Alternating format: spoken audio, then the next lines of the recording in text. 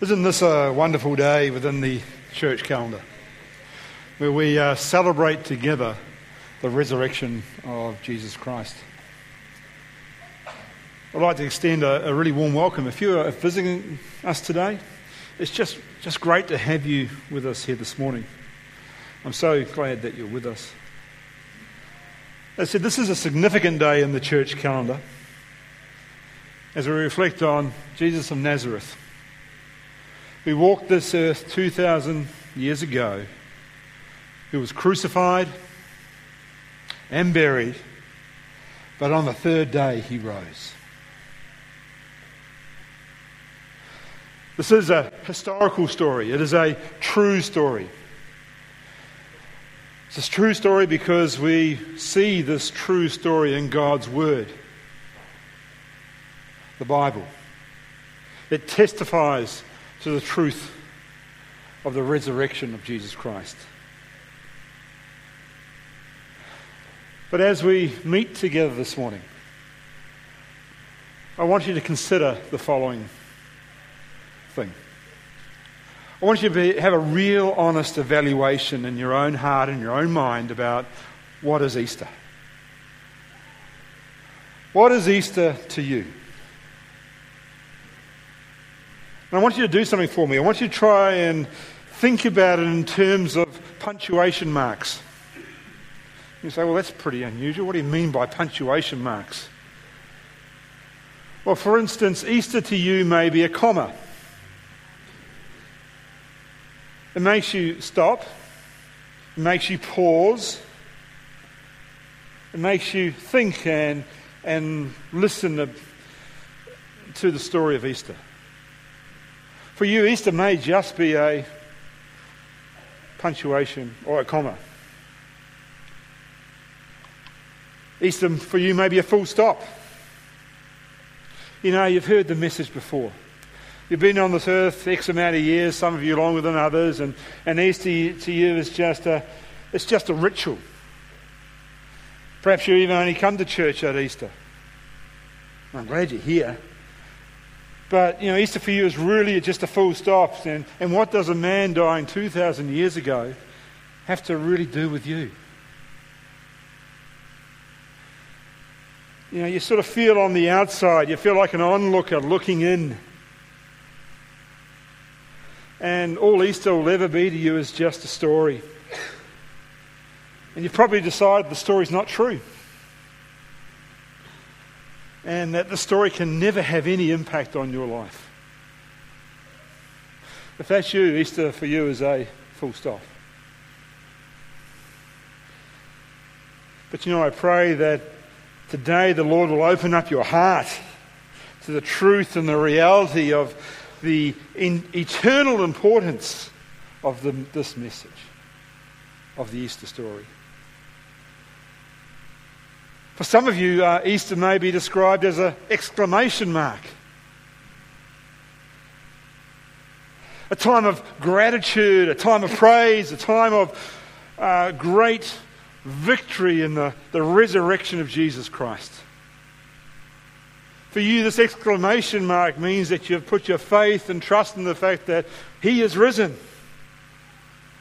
His victory over death has brought to you a new life. It is the very cornerstone of your faith. It is hope eternal. Hope beyond this world and hope that transcends you into God's very presence, because one day you will be with Him because of the resurrection of Christ. You see, as Michael Grain says in his book titled Man Alive, without faith in the resurrection, there would be no Christianity at all. The Christian church would never have begun.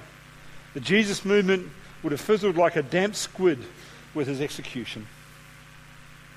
You see, Christianity stands or falls with the truth of the resurrection. Disprove it, and you've disposed of Christianity. Pretty powerful statement. There was no resurrection. It'd be like a damp squid.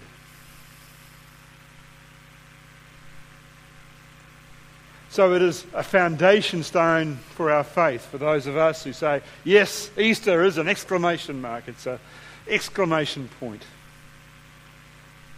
But maybe for some of you here, you would use a question mark to describe what Easter means to you. You're not sure about some of the aspects of the story. They seem a little far-fetched. You doubt whether the story is actually true. And above all, you struggle with the purpose of why would a man die? And why was this necessary? Why is this so important? And these are great questions. These are great questions. These are important questions, and I would say the most important questions. And this morning I just want to spend some time answering these questions. I want to spend some time looking at an eyewitness account. You know what an eyewitness is? Someone who has seen the events and has recorded these events. An eyewitness account of the death, burial and resurrection of Christ. So if you have your Bibles, please turn with me to Matthew chapter 27. If you don't have a Bible, we have Bibles up the front here. Please help yourself. John can distribute some. This will be our primary text for today. And let's just read it together. Matthew chapter 27, we'll start reading at verse 62. If you don't know where that is in your Bible, ask someone next to you, they'll help you find today's text. So just to give you context, Christ has been crucified. He has died. He has been placed in a tomb. And then we have this account. Just so you know, in the Bible we have 4 accounts of the crucifixion and the resurrection of Christ. One by Matthew, one by Luke, one by Mark, and one by John. And we're looking at Matthew's account today. And we'll integrate it with some of the other accounts just to provide some consistency across the text. So Matthew 27:62. The next day, that is after the day of preparation, the chief priests and the Pharisees gathered before Pilate and said, "Sir, we remember how that impostor said, while he was still alive, 'After 3 days I will rise.' Therefore, order the tomb to be made secure until the 3rd day, lest his disciples go and steal him away and tell the people, 'He is risen from the dead,' and the last fraud will be worse than the first." Pilate said to them, "You have a guard of soldiers. Go, make it secure as you can." So they went and made the tomb secure by sealing the stone and setting a guard. Now after the Sabbath, toward the dawn of the 1st day of the week, Mary Magdalene and the other Mary went to see the tomb. And behold, there was a great earthquake, for an angel of the Lord descended from heaven and came and rolled back the stone and sat on it. His appearance was like lightning, and his clothing white as snow. And for fear of him the guards trembled and became like dead men. But the angel said to the woman, "Do not be afraid, for I know that you seek Jesus who was crucified. He is not here, for he is risen, as he said. Come and see the place where he lay. Then go quickly and tell his disciples that he has risen from the dead, and behold, he is going before you to Galilee. There you will see him. See, I have told you." So they departed quickly from the tomb with fear and great joy and ran to tell his disciples. And behold, Jesus met them and said, "Greetings." And they came up and took hold of his feet and worshipped him. Then Jesus said to them, "Do not be afraid. Go and tell my brothers to go to Galilee, and there they will see me." While they were going, behold, some of the guard went into the city and told the chief priests all that had taken place. And when they had assembled with the elders and taken counsel, they gave a sufficient sum of money to the soldiers and said, "Tell people, his disciples came by night and stole him away while you were asleep. And if it comes to the governor's ears, we will satisfy him and keep you out of trouble. So they took the money and did as they were directed. And this story has been spread amongst the Jews to this day. See, man has always tried to deny the resurrection. Always tried to deny the resurrection. As stated before, if the resurrection did not occur, then Christianity falls down like a house of cards. You know, you've all played that game, haven't you? When you grab playing cards and try to build houses and build towers, and one small movement and the house of cards collapses. That is very similar to what the importance of the cornerstone of the resurrection is to our faith. If you disprove it, it falls down like a house of cards. Paul has stated this also in one of his letters to the Corinthians. He says, "And if Christ has not been raised, your faith is useless. You're still in your sins."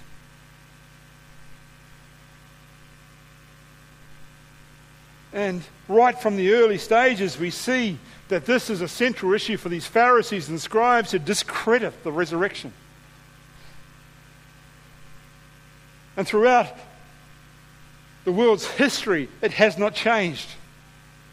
Continually, people try and discredit the resurrection of Christ.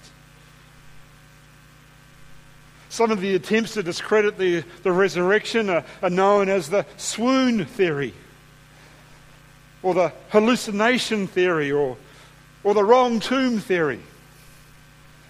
I'll explain those a little bit to you. And because the swoon theory sort of claims that Jesus did not actually die. The basis of trying to avoid the fact that Jesus rose again, well, he didn't actually really die. That bears contrary evidence to God's word. Just think about some of the evidence that we see in the crucifixion and burial account of Jesus. Firstly, you have some seasoned Roman soldier standing at the foot of the cross. And what's his testimony? Surely this man was the Son of God. Past tense, he has died. A seasoned soldier knows death, especially a seasoned Roman soldier. He knows when people have expired. One of the proofs. They thrust a spear into his side. Water and blood flowed. Evidently a biological phenomenon that happens when someone has died. Not to mention the 50 kilograms of linen that they wrapped Jesus' body in. I don't know about you, but if you've got a face cloth wrapped around your face many, many times, it's pretty hard to breathe. Even think about this beautiful moment where they grabbed Jesus' body off the cross, this limp, dead body, and lovingly wrapped it, anointed it, and wrapped his body. Joseph of Arimathea knew. Nicodemus knew. The soldiers knew. The crowd that witnessed the crucifixion knew that he was dead. If that's not enough evidence, his final cry, "It is finished. Into your hands, O Father, I commit my spirit." He breathed his last. And the divine response was earthquakes and darkness covering the land, all pointing to the fact that Jesus physically died.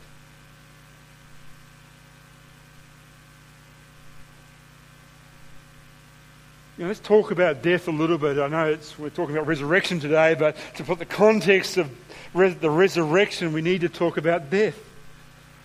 One of the famous Greek poets, Euripides, said this: "Death is the debt we all must pay."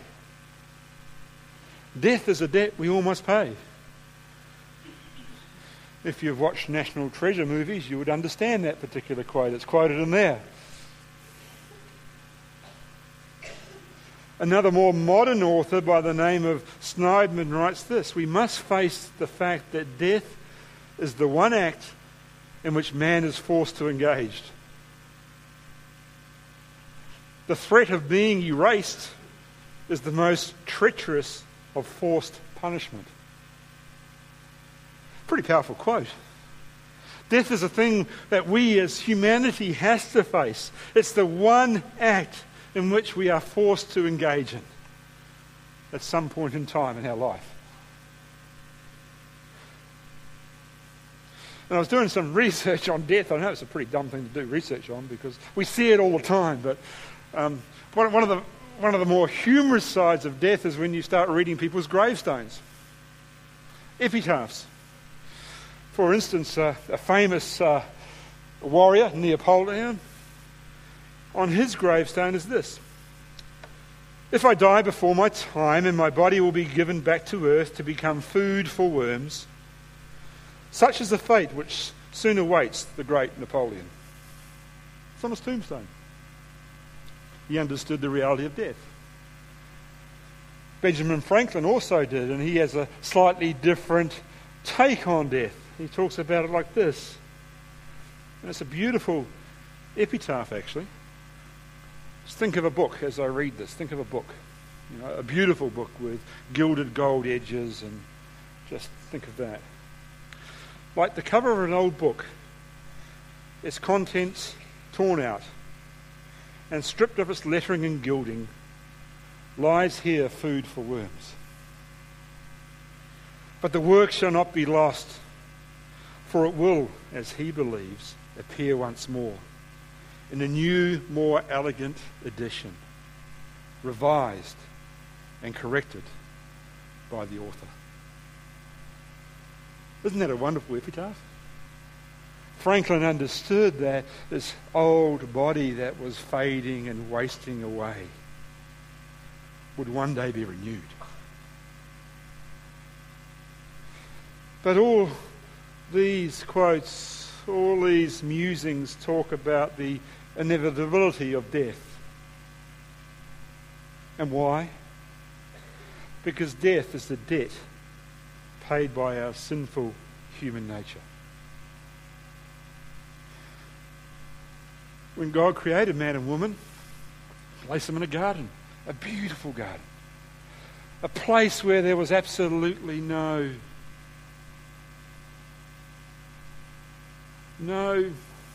what's the word? Disformed creation.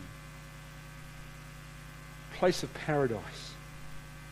In Genesis 2 we read that the Lord took the man and put him in the Garden of Eden to work and keep it.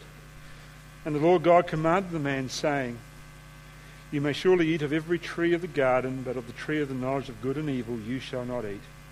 For in the day you eat of it, you shall surely die." From that point in time, we have all paid the consequences of Adam's fall. Romans 5 tells us very similarly. Romans 5 verse 12, "Therefore just as sin entered into the world through one man, and death came through sin." Verse 16 of the same chapter, "For the judgment following one sin brought condemnation." Verse 17, "For because of one man's sin death reigned." Verse 18, "Therefore as one sin led to condemnation for all men." Verse 19, "For as by one man's disobedience the many were made sinners." Verse 21, "So that as sin reigned in death." You get the picture. There is no escape. And death is an open door that says, "Welcome to eternity." You ever thought about it in that term?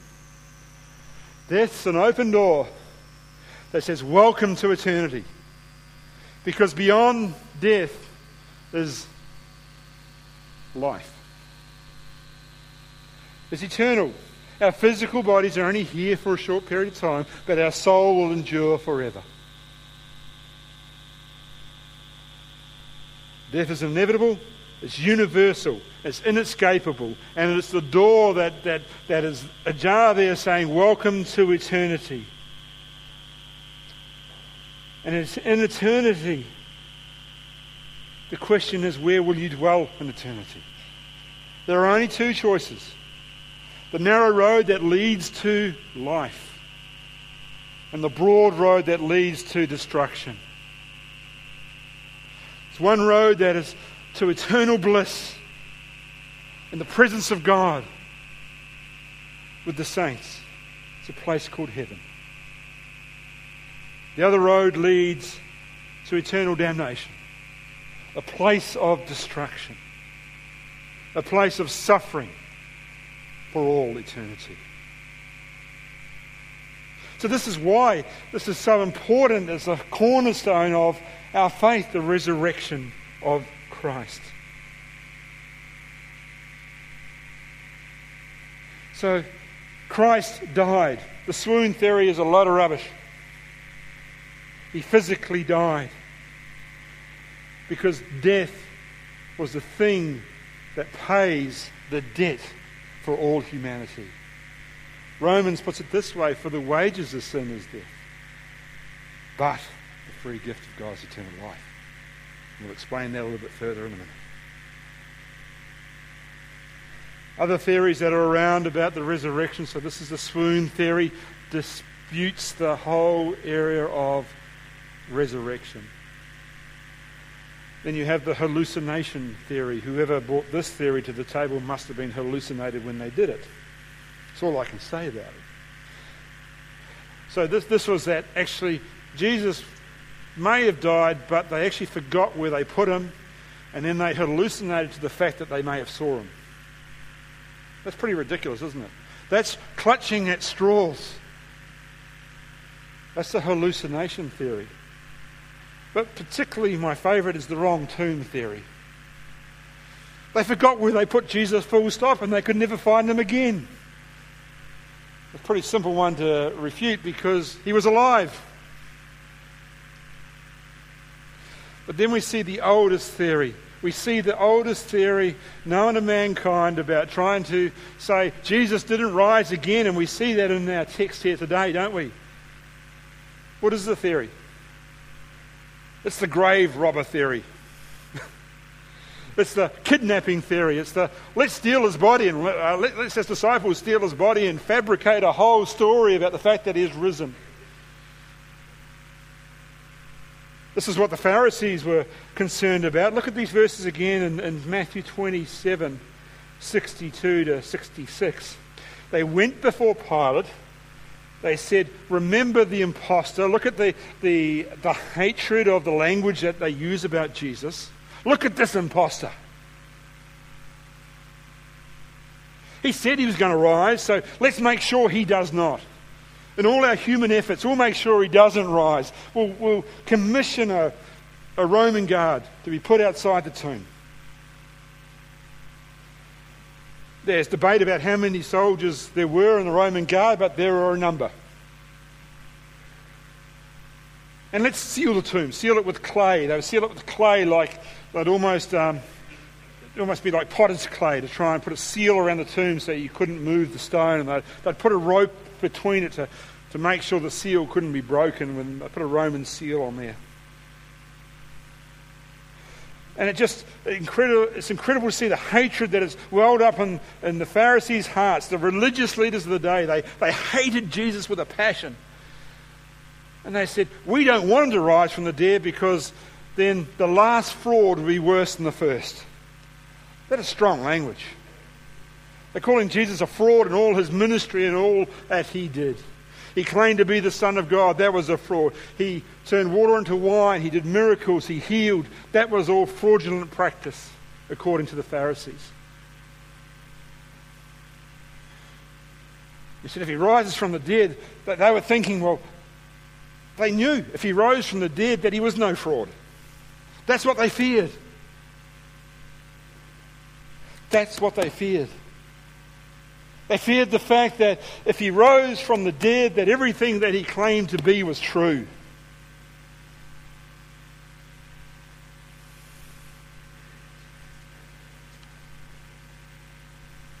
You see, man's attempts are always like this when they try and discredit the resurrection. Firstly, here the Pharisees made the observation, well, no one can rise from the dead. Because the Pharisees themselves had witnessed his crucifixion, they had witnessed his death, they had witnessed his limp and bloodied body being taken down off the cross. They knew he was dead, and this very request signifies the fact of that reality. And they were concerned that his disciples would snatch his body.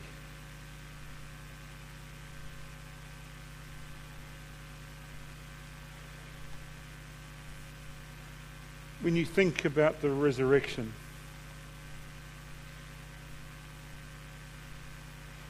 realize that in the world we live, men and women always try to find an excuse not to believe. That may be you today. You may be trying to find an excuse not to believe. Oh, they stole his body. Oh, he never died. Oh, they placed him in the wrong tomb. I'd appeal to you today to look at the facts that God's word gives us so clearly.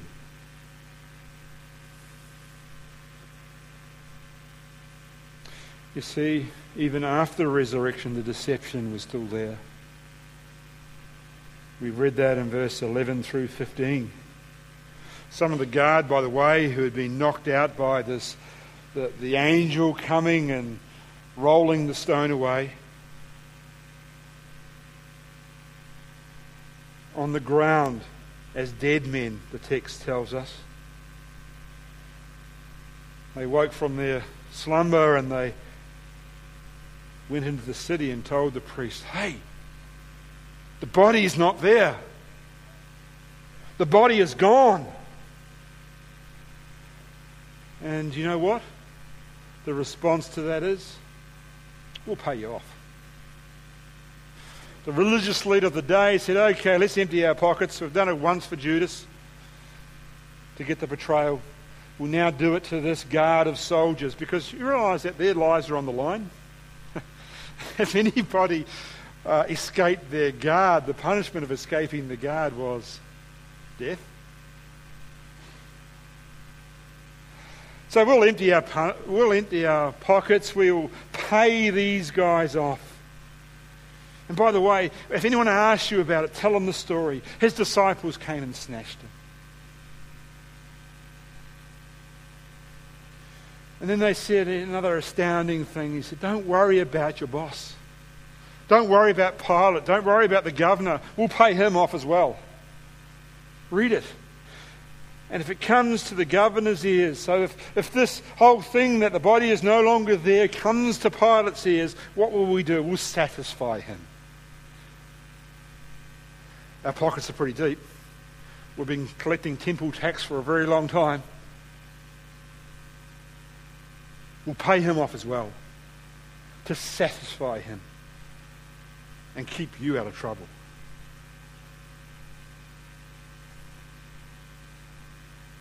So, bribery and corruption, it's not a new phenomena. The soldiers were paid off, Pilate was paid off. The story that spread was that of grave snatching. This is the lie that spread, and the lie continues to spread. But amidst this greatest deception that could be concocted by man stands the greatest single act of human history. And that's the resurrection of Jesus of Nazareth. In this text you have two Marys come to the tomb early in the morning, before the dawn breaks. You have a Roman guard, and you have an angel. I want you to note that none of these folks actually saw the resurrection. All they saw was the result of the resurrection. And one thing I was just mulling over this week, and it struck me for the first time. What was the significance of the tomb being open? What is the significance of the open tomb? You know, the seal of the tomb being broken, guards laying down as dead men. What's the significance of that? I don't think the significance is for Jesus to come out. I think that's already happened. Past tense, he has risen. The significance of the tomb being open is so people could go in and see the evidence. So the Marys could go in and see the evidence. In the John's Gospel, we see Peter and John go in and see the evidence. Look, here are the grave clothes. This is where he lay. Christ in his resurrected body can easily pass through a tomb. The stone was rolled away for you and I so we could see the evidence. The evidence that he is risen.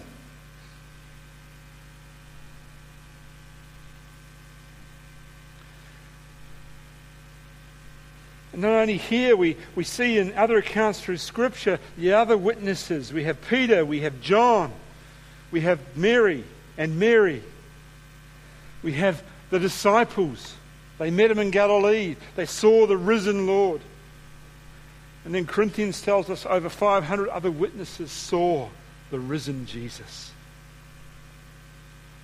And you know, one of the greatest evidences I see of the resurrected Christ as we read through the New Testament is these timid, fearful disciples turned into bold witnessing machines who are prepared to die for the sake of their Lord. The church grew as the message of Christ's burial, death, and resurrection went through Jerusalem, through Judea, through Samaria, through the uttermost parts of the world, down to Canterbury Gardens Community Church in 2018. That is the greatest witness of the resurrection. It's changed lives. I see them in the audience here. You who were far off from the promises of God have now been brought near by the blood of Christ. That is good news. The church continues to grow. Christianity continues to provide salvation for all humanity, the only way of salvation. So what does the resurrection affirm? It affirms several things. Sin has been conquered. Number one, the debt that all men pay has been conquered by the resurrected Christ. Secondly, God's wrath against sin has also been satisfied. Jesus becomes our sin bearer. He bears our sin on our behalf, because you know what, folks? You and I can never jump that canyon of between God and ourselves. We can never cross that canyon. All our good works, all our good deeds, everything is as filthy rags before the holy God. You've heard this before, but if you were to stand on the edge of the Grand Canyon, and if you're reasonably good at long jump, you could still give your best effort ever and jump as far as you could, but you still would be well short from going from one side to the other.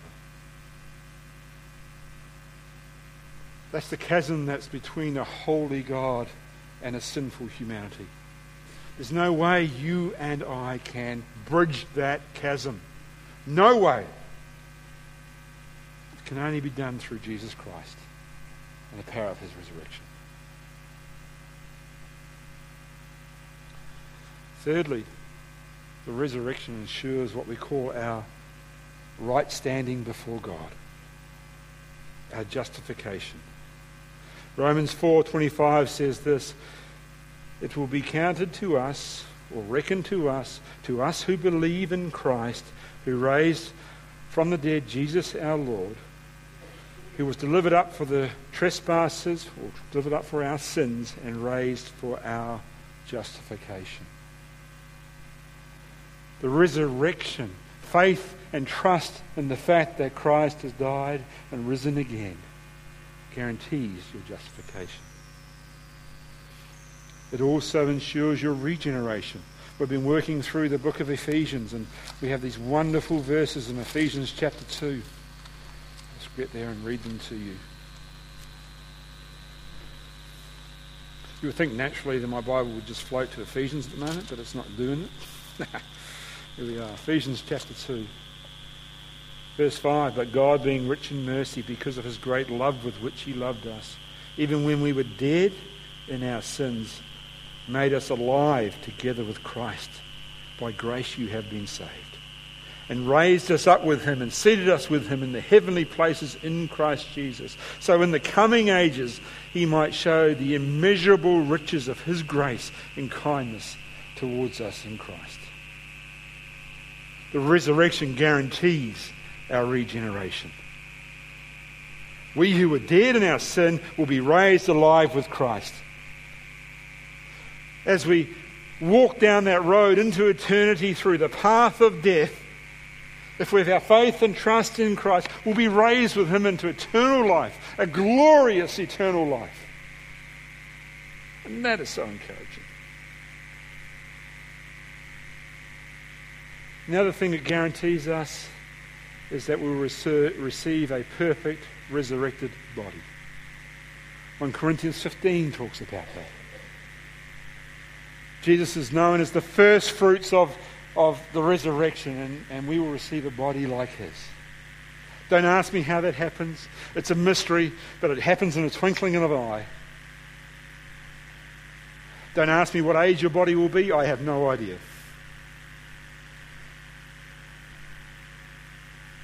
But Jesus will change our bodies to be like his.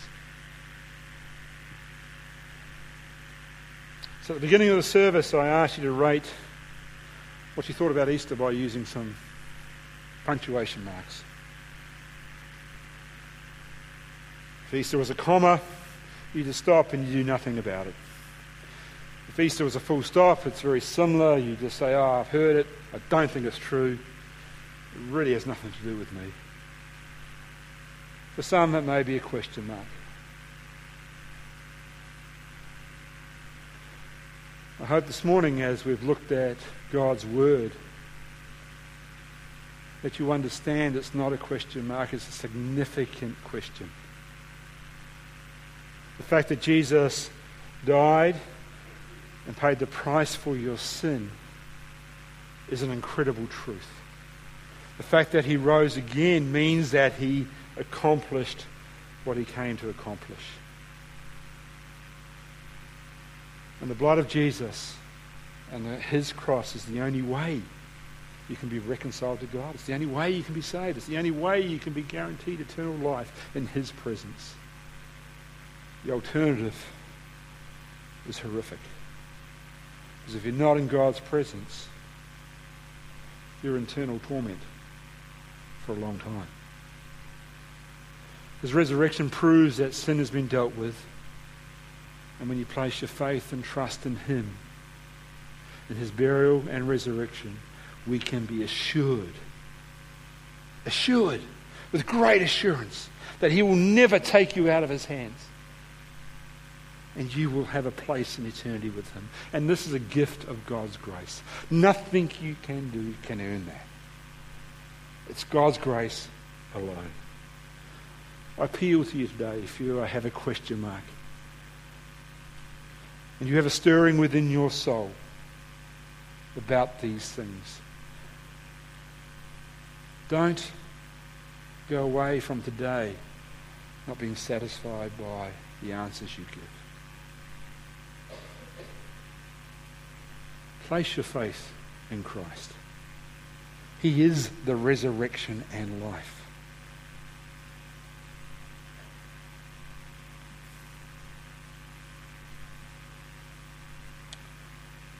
For most here, you describe Easter as an exclamation point. It's a time of gratitude. It's a time of praise. It's a time of worship as we consider the resurrection of Jesus. It's a time of great hope. Weren't those testimonies wonderful this morning as we heard from Harry, Rob and Dan?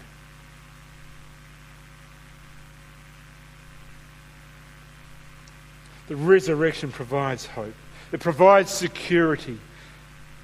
It provides eternal life. I would hope that this morning your response is very similar to the two Marys in this narrative. Let's read it again. Matthew 28, starting at verse 5. Do not be afraid. The angel speaking to the Marys. Do not be afraid, for I know that you seek Jesus, who was crucified. He is not here, for he has been risen, as he said. Come see the place where he lay.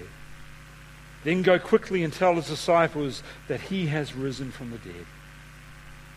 And behold, he's going before you to Galilee. There you will see him. See, I have told you. This next verse. So they departed quickly from the tomb with fear and great joy. I think that's a really natural response, don't you? Had they ever seen a resurrection before? Had they ever seen an angel sitting on the tomb saying, what are you doing? You're not here. Have they ever seen Roman soldiers down like dead men around the tomb? Have they ever seen grave clothes rolled up and wrapped and put placely nice on the bed where the body is laid? No wonder they had a little bit of fear there. But fear and joy. They ran to tell the disciples. I imagine that run would have been quite quick. I think they would have been eagerly expecting to say to the disciples, this is where it's at. But then see what happens. Jesus appears to them. And behold, Jesus met them and said greetings. What's their response? And they came up and took hold of his feet and worshipped him. That's Easter with an exclamation mark. We look unto Jesus, the author and perfecter of our faith, and we worship him. And there's no more fitting way to do that than to share communion together. We're going to share communion together. Two very common elements, bread and the juice. Jesus used these elements to remind us of Easter, his death, burial, and resurrection.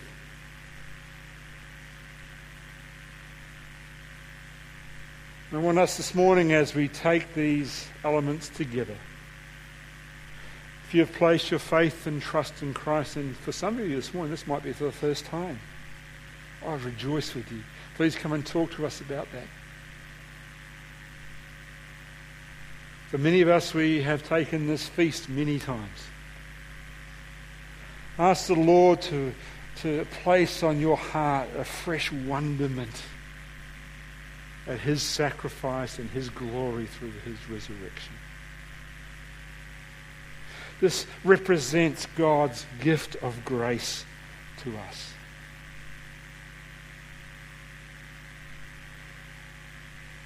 So as the bread goes round, please take it, please eat it. And when the juice comes round, we'll hold together. And we're going to do something a little bit different when we hold and drink that. So hold it and just wait for instructions. So let me pray, and then the emblems will be distributed. Gracious God and Heavenly Father, we thank you that on this day and every day we can celebrate the resurrected Christ. We thank you, Father, that you sent your Son to pay the price for our sin. We thank you that by his blood we are reconciled and we are redeemed Father, we thank you that through his death, he has conquered death. He has conquered sin. He took on the sin of the world, and these symbols represent that very fact. Father, stir in our hearts a deep appreciation and love for our Saviour, we pray. Renew us by your Spirit to see the beauty of communion. The beauty that this communion table represents our deep communion with our Saviour. So, Father, we just pray as we take these emblems, you will instill in our hearts a time of reflection. Help us be before your throne of grace, seeking repentance where we need to repent of sin, and just basking in your forgiveness for us. We pray these things in the powerful name of Christ, our risen Lord.